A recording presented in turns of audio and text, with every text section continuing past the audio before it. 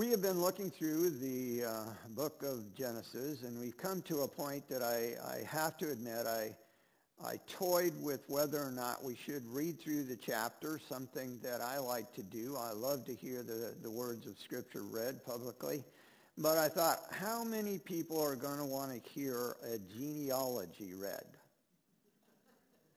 So I gave that some thought, and then I thought, well, maybe I should look to do something slightly different than that.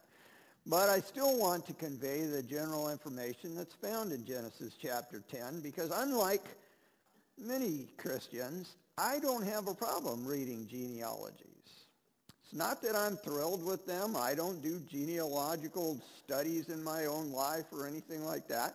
It's just that I have learned that if I will track down, trace out the names that surface in genealogies, I will uncover some incredible truth at some point.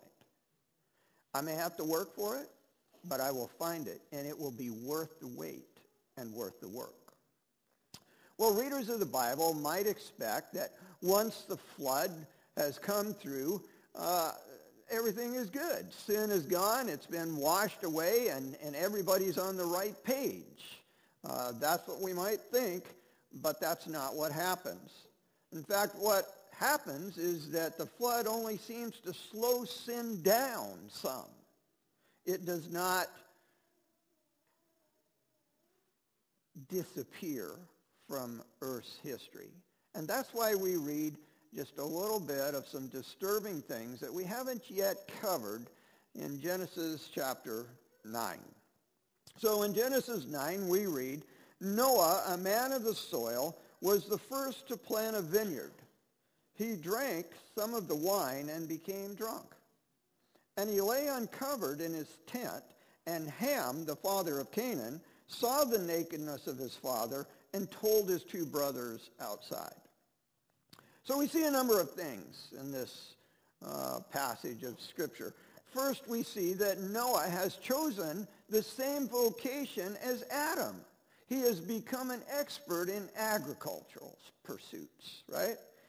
He also became the first vintner. Unfortunately for us, he also, according to Scripture, became the first person to get drunk on wine. Now, whether that means he was the first person to ever get drunk or just the first person to get drunk on wine might be debatable. I'm not certain of that, but one thing is clear. He was the first vintner and the first person to get drunk on wine. And getting drunk led to some embarrassing disclosures, pun intended. Drinking alcoholic beverages not only leads to problems for the drinker, it leads to problems for other people. That's what we read in this story, right? Ham sees his father naked, and he tells his two brothers. And as ugly as this storyline is, it reveals a universal truth regarding how we human beings have been created. We have been created to share what's on our mind. The serpent, you'll remember, asked, did God really say? And even though Eve is not speaking here, she shares what's on her mind by giving some of the fruit that she has eaten to her husband. And then we read in Genesis chapter 4 that at that time some people began to call upon, and in Hebrew mean to call out, began to preach and share with others their faith. And then we read Lamech having a conversation with his two wives, the first polygamous in history.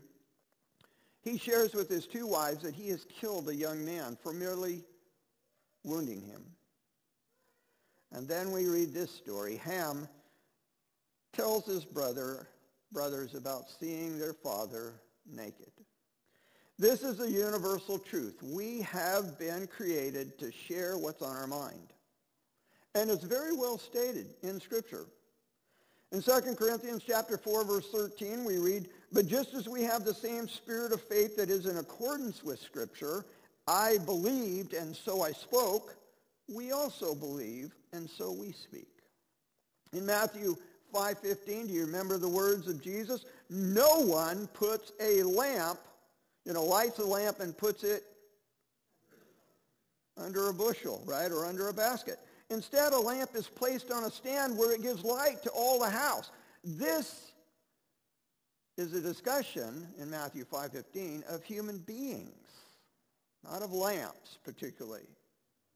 You and I are not made to think or do things alone. We are made to do things, to think things together. Now, Seventh-day Adventists have a very well-known writer whose name is Ellen White. And she made it very clear that you and I love to share our mindset with other people. She said it is a law of God that whoever believes the truth as it is in Jesus will make it known. Now, if you're thinking about what she's saying and remembering what we just read from 2 Corinthians, she's commenting on that Bible passage. But she calls sharing our mindset with others a law of God. This is how we are wired. Christians tell others. Why? Because we're made to do this.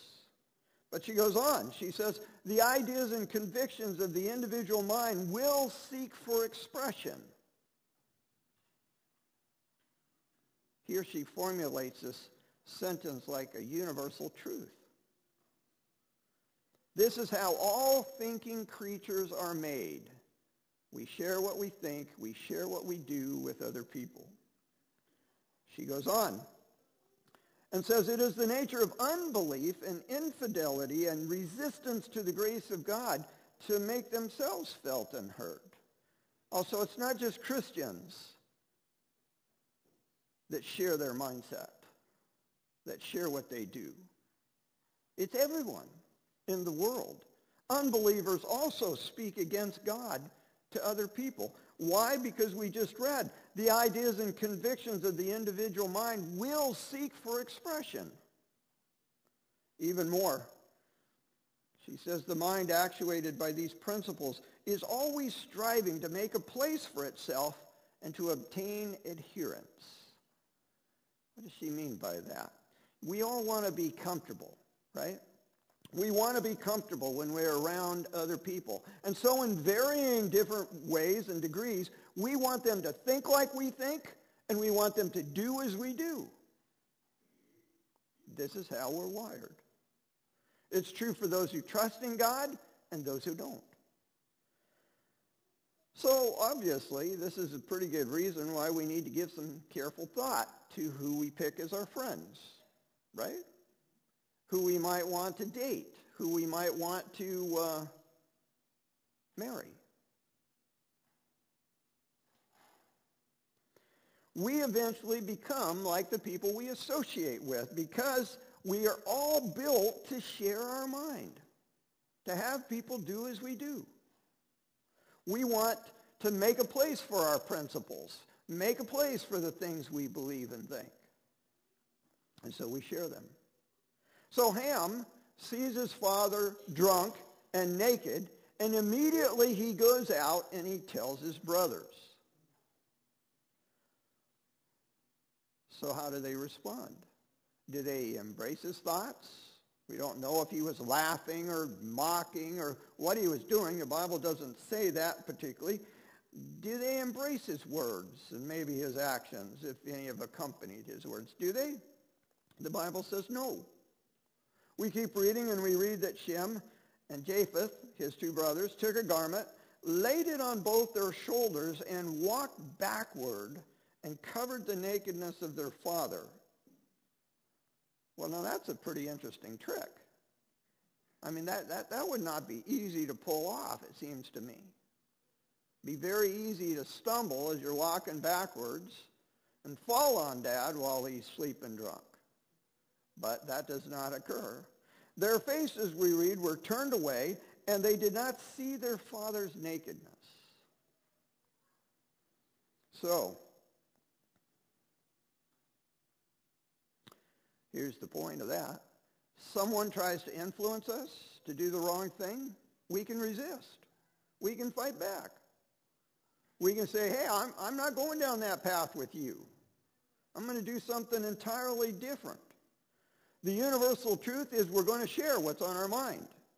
If we believe this or that, we're going to tell other people. If we have doubts, if we have questions, we're going to share them with other people. It's how we're wired. There doesn't seem to be anything wrong with that, specifically. But like Shem and Japheth, we can also choose the right path, even if we are, for any reason, hanging around the wrong kind of people who are sharing kinds of things we don't want to hear, wanting us to do things we don't want to do. We simply make different choices than they do, and we walk down a different path. Well, speaking of universal truths, Genesis chapter 1 through 11 are universal in scope. We read earlier, we read this earlier, then the Lord said, my spirit shall not strive with who? With mankind, right? Forever. Genesis 6 verse 3. We find out that this first part of the stories in Genesis is embracing the entire world. And we should never forget that. Then, of course, we read in Genesis chapter 10, the beginnings of mankind, scattering, throughout the earth, finding a place for themselves, settling down in various locations. These are the descendants of Noah's sons, Shem, Ham, and Japheth. Children were born to them after the flood. And then they scattered. This is a map that shows a little bit of where they collected, but also where they scattered. So you see the area in green, that's where the descendants of Ham mostly lived. And then you see the area in yellow, that's where Shem's people ended up. And then the reddish tinged area, Japheth's people. Now, if you look at the little box that's kind of in the top middle part, you will find that it corresponds with that other box down in the bottom left corner. And it basically says to us that people that we come to learn occupy the area we call Canaan, they were Ham's descendants. And they pretty much dominated that area for some time.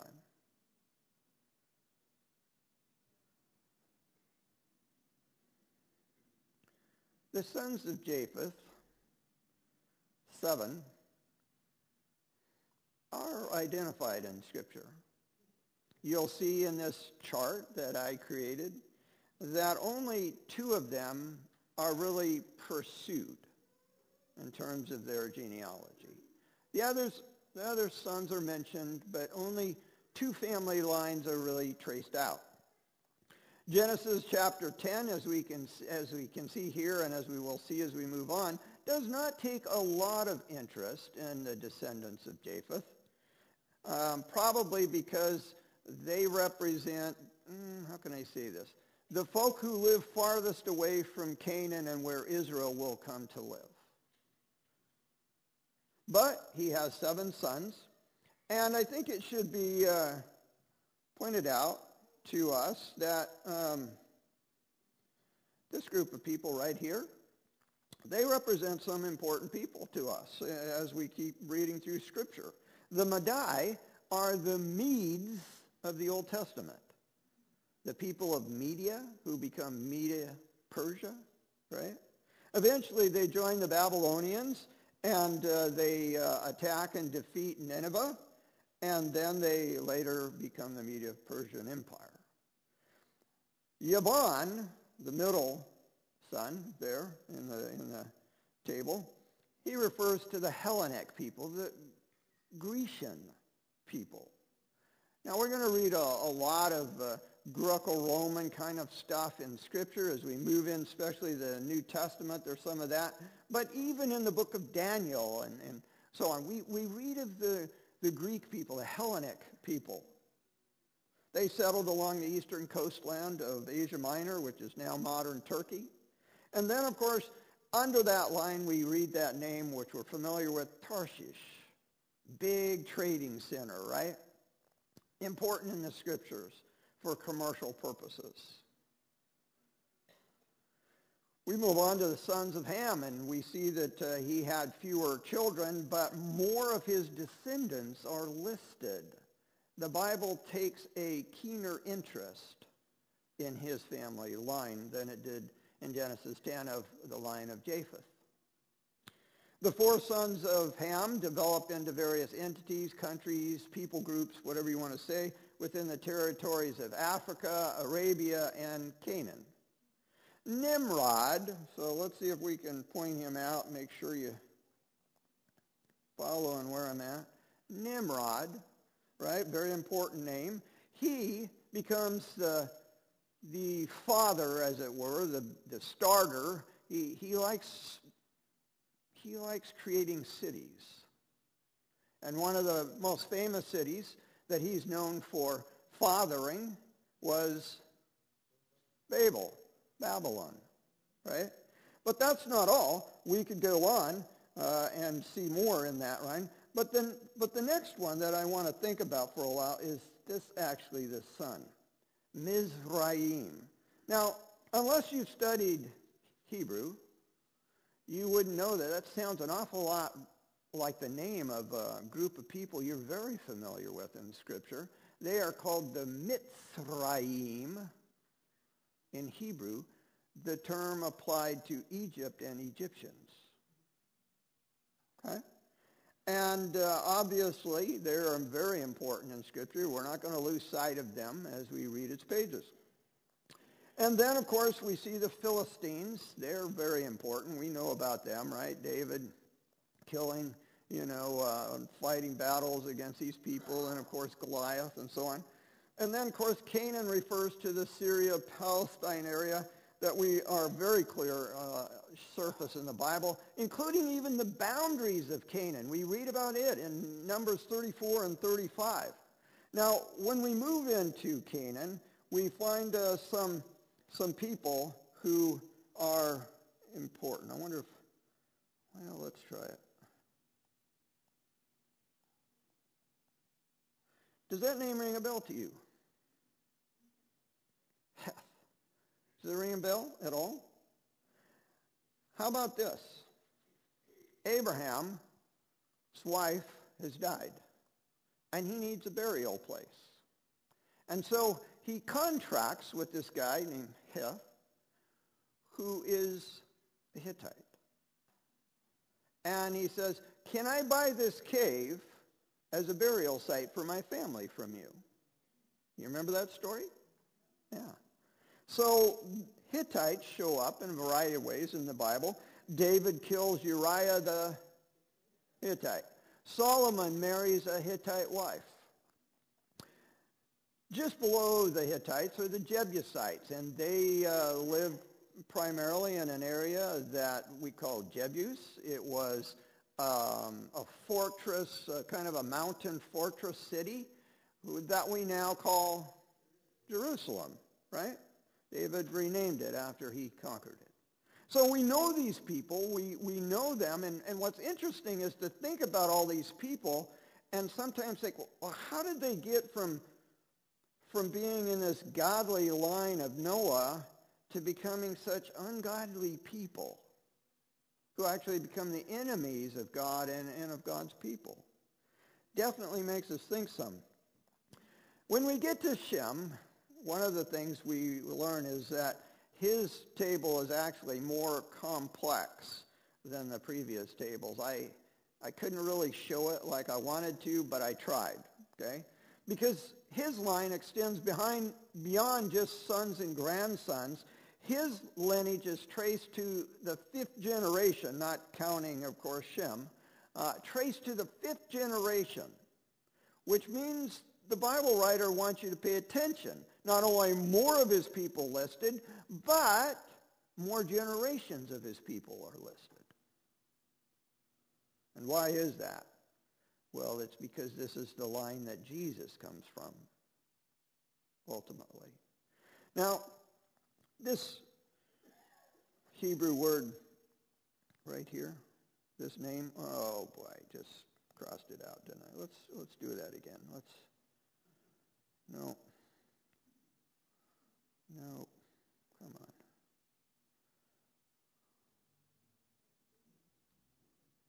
Come on.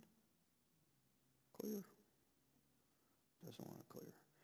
Aber. I'm just going to say it. This word actually, his name is where we get the word Hebrew from. He's the father of that line of people that we call the Hebrews. Shem had 5 sons, right? So among these 3 family lines, Shem, Ham, and Japheth, we find that some of these people,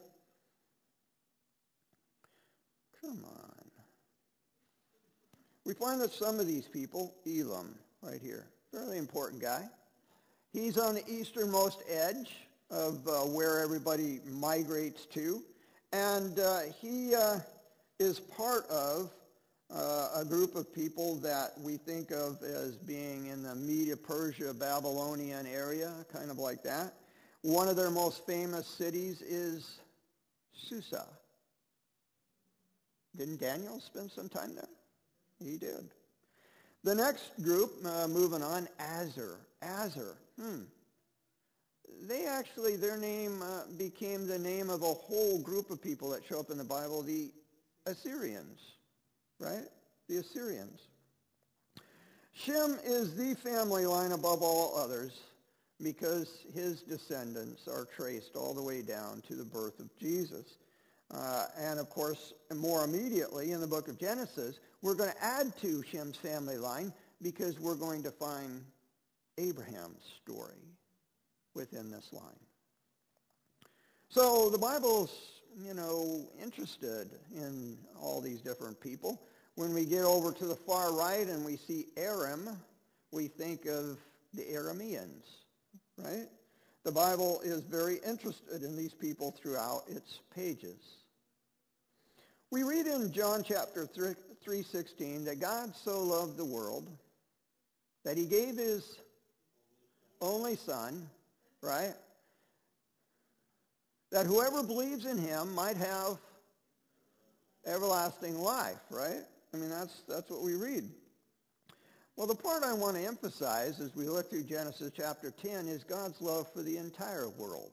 You are not unfamiliar with the names that you read in this genealogy, and it's because of God's love for everyone. For example, you're familiar with the idea that God took the people of Israel out of what the Bible calls is a sort of like an incinerator area of living, a burning, tyrannical nation, the country of Egypt. We read in Deuteronomy 4 verse 3, has any other God dared to take a nation for himself out of another nation by means of trials, miraculous signs, wonders, war, a strong hand, a powerful arm, and terrifying acts? Yet that is what the Lord your God did for you in Egypt right before your eyes. God rescued Israel from the brutal tyranny of Egypt. That's the message we hear. Yet we often mistakenly think that God did this only for the people of Israel. That is not true, and the Bible is very clear about that. We read in Amos chapter 9, verse 7, Len, a text you commented on earlier and showed a little bit of a map. We read God speaking to Israel saying, are you not like the Ethiopians to me, O people of Israel? Says the Lord, did I not bring Israel up from the land of Egypt? And, stop. And the Philistines from Caphtor and the Arameans from Kir? Okay, run this by me again. God himself is claiming that he performed an Exodus-like event for more nations other than Israel? Really? That's the claim. What family line were the Philistines from? Do you remember? Ham, correct. How about the Arameans? Shem. But the Arameans definitely become, and the Philistines both, don't they become the enemies of God and of God's people? Did that prevent God, let's say he knew that they were going to do that in advance. Did that prevent him from still pulling off an Exodus-like event for them? No. But there's more. We read in Deuteronomy chapter 2 some astonishing things. Rephaim formerly inhabited it, though the Ammonites called them Zamzummim. a strong and numerous people, as tall as the Anakim. But the Lord destroyed them from before the Ammonites so that they could dispossess them and settle in their place. Just like Israel faced giants in their land, so the Ammonites faced giants in theirs.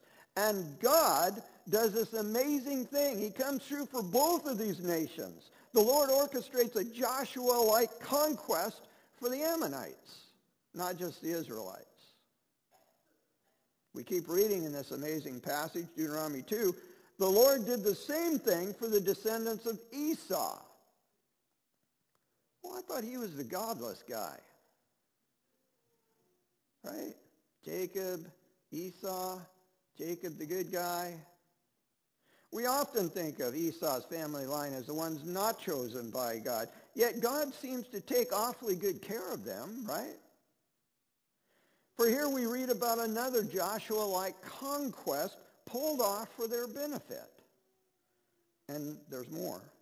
A similar thing happened when the Caphtorites from Crete invaded and destroyed the Avites who had lived in villages in the area of Gaza. Now we're reading not only, so remember, not only were the Philistines associated with this group of people and a particular family line. What family line was that? Ham's family line, right? These people, God pulled off a Joshua-like conquest for them so that they could move from where they were to this area. So let's summarize that for a little bit. Exoduses, plural, and Joshua-like conquests were pulled off for a group of people. God said in Amos 9, verse 7, "Are you not like the Ethiopians to me?" The Philistines, the Arameans, the Ammonites, the descendants of Esau, the Caphtorites, the Israelites, all of these people were benefited by the gracious love of God, making space for them. God loves to rescue people from tyranny. This is what we learn from the Bible. If we were looking at this map, we would see that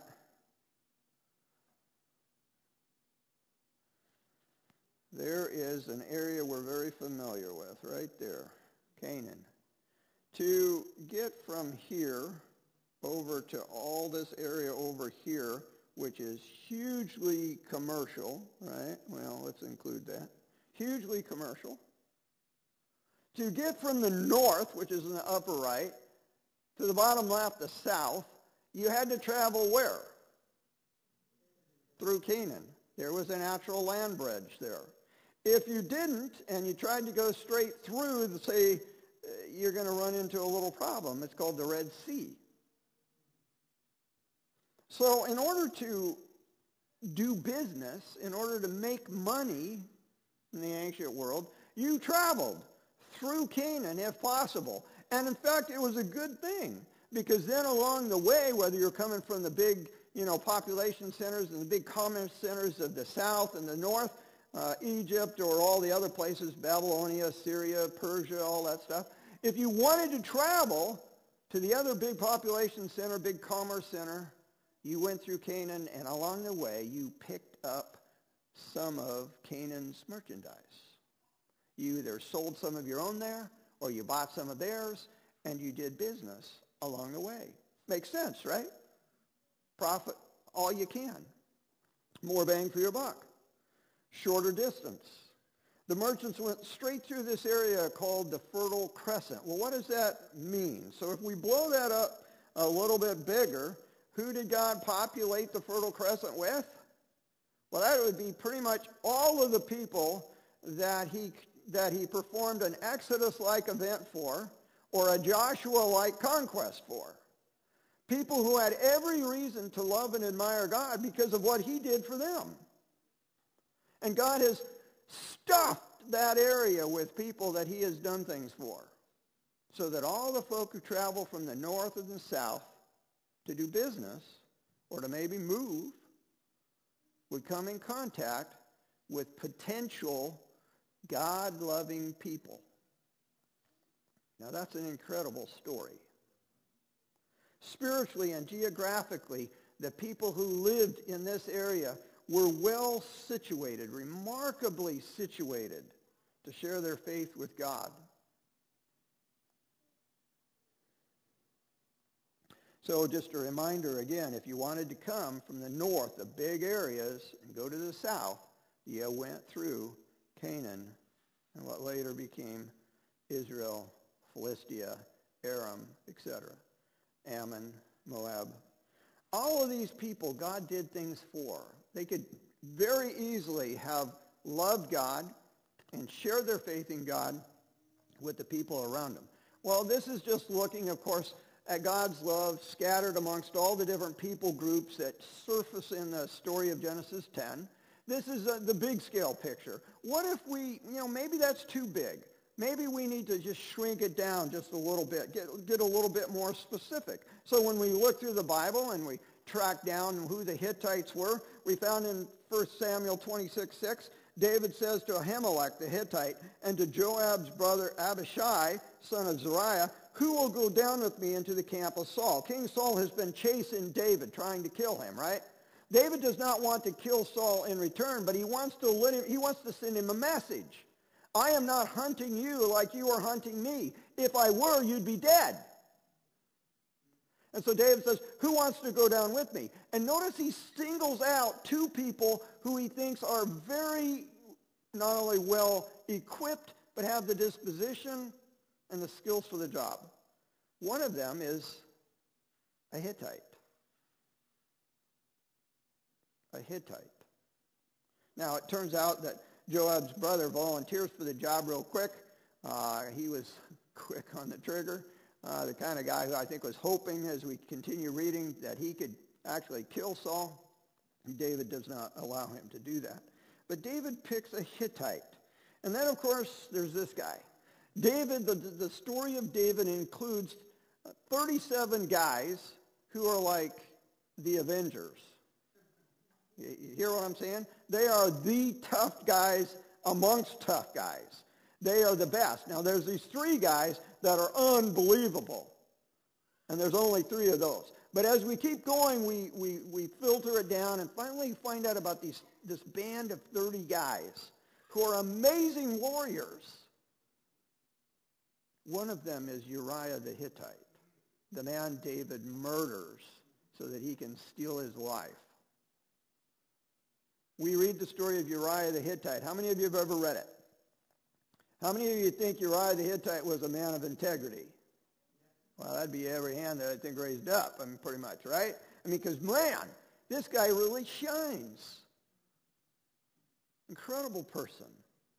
The Hittites were descendants of whom? Ham. We think of him quite often as the bad guy, and yet, is that always true of his people, of him?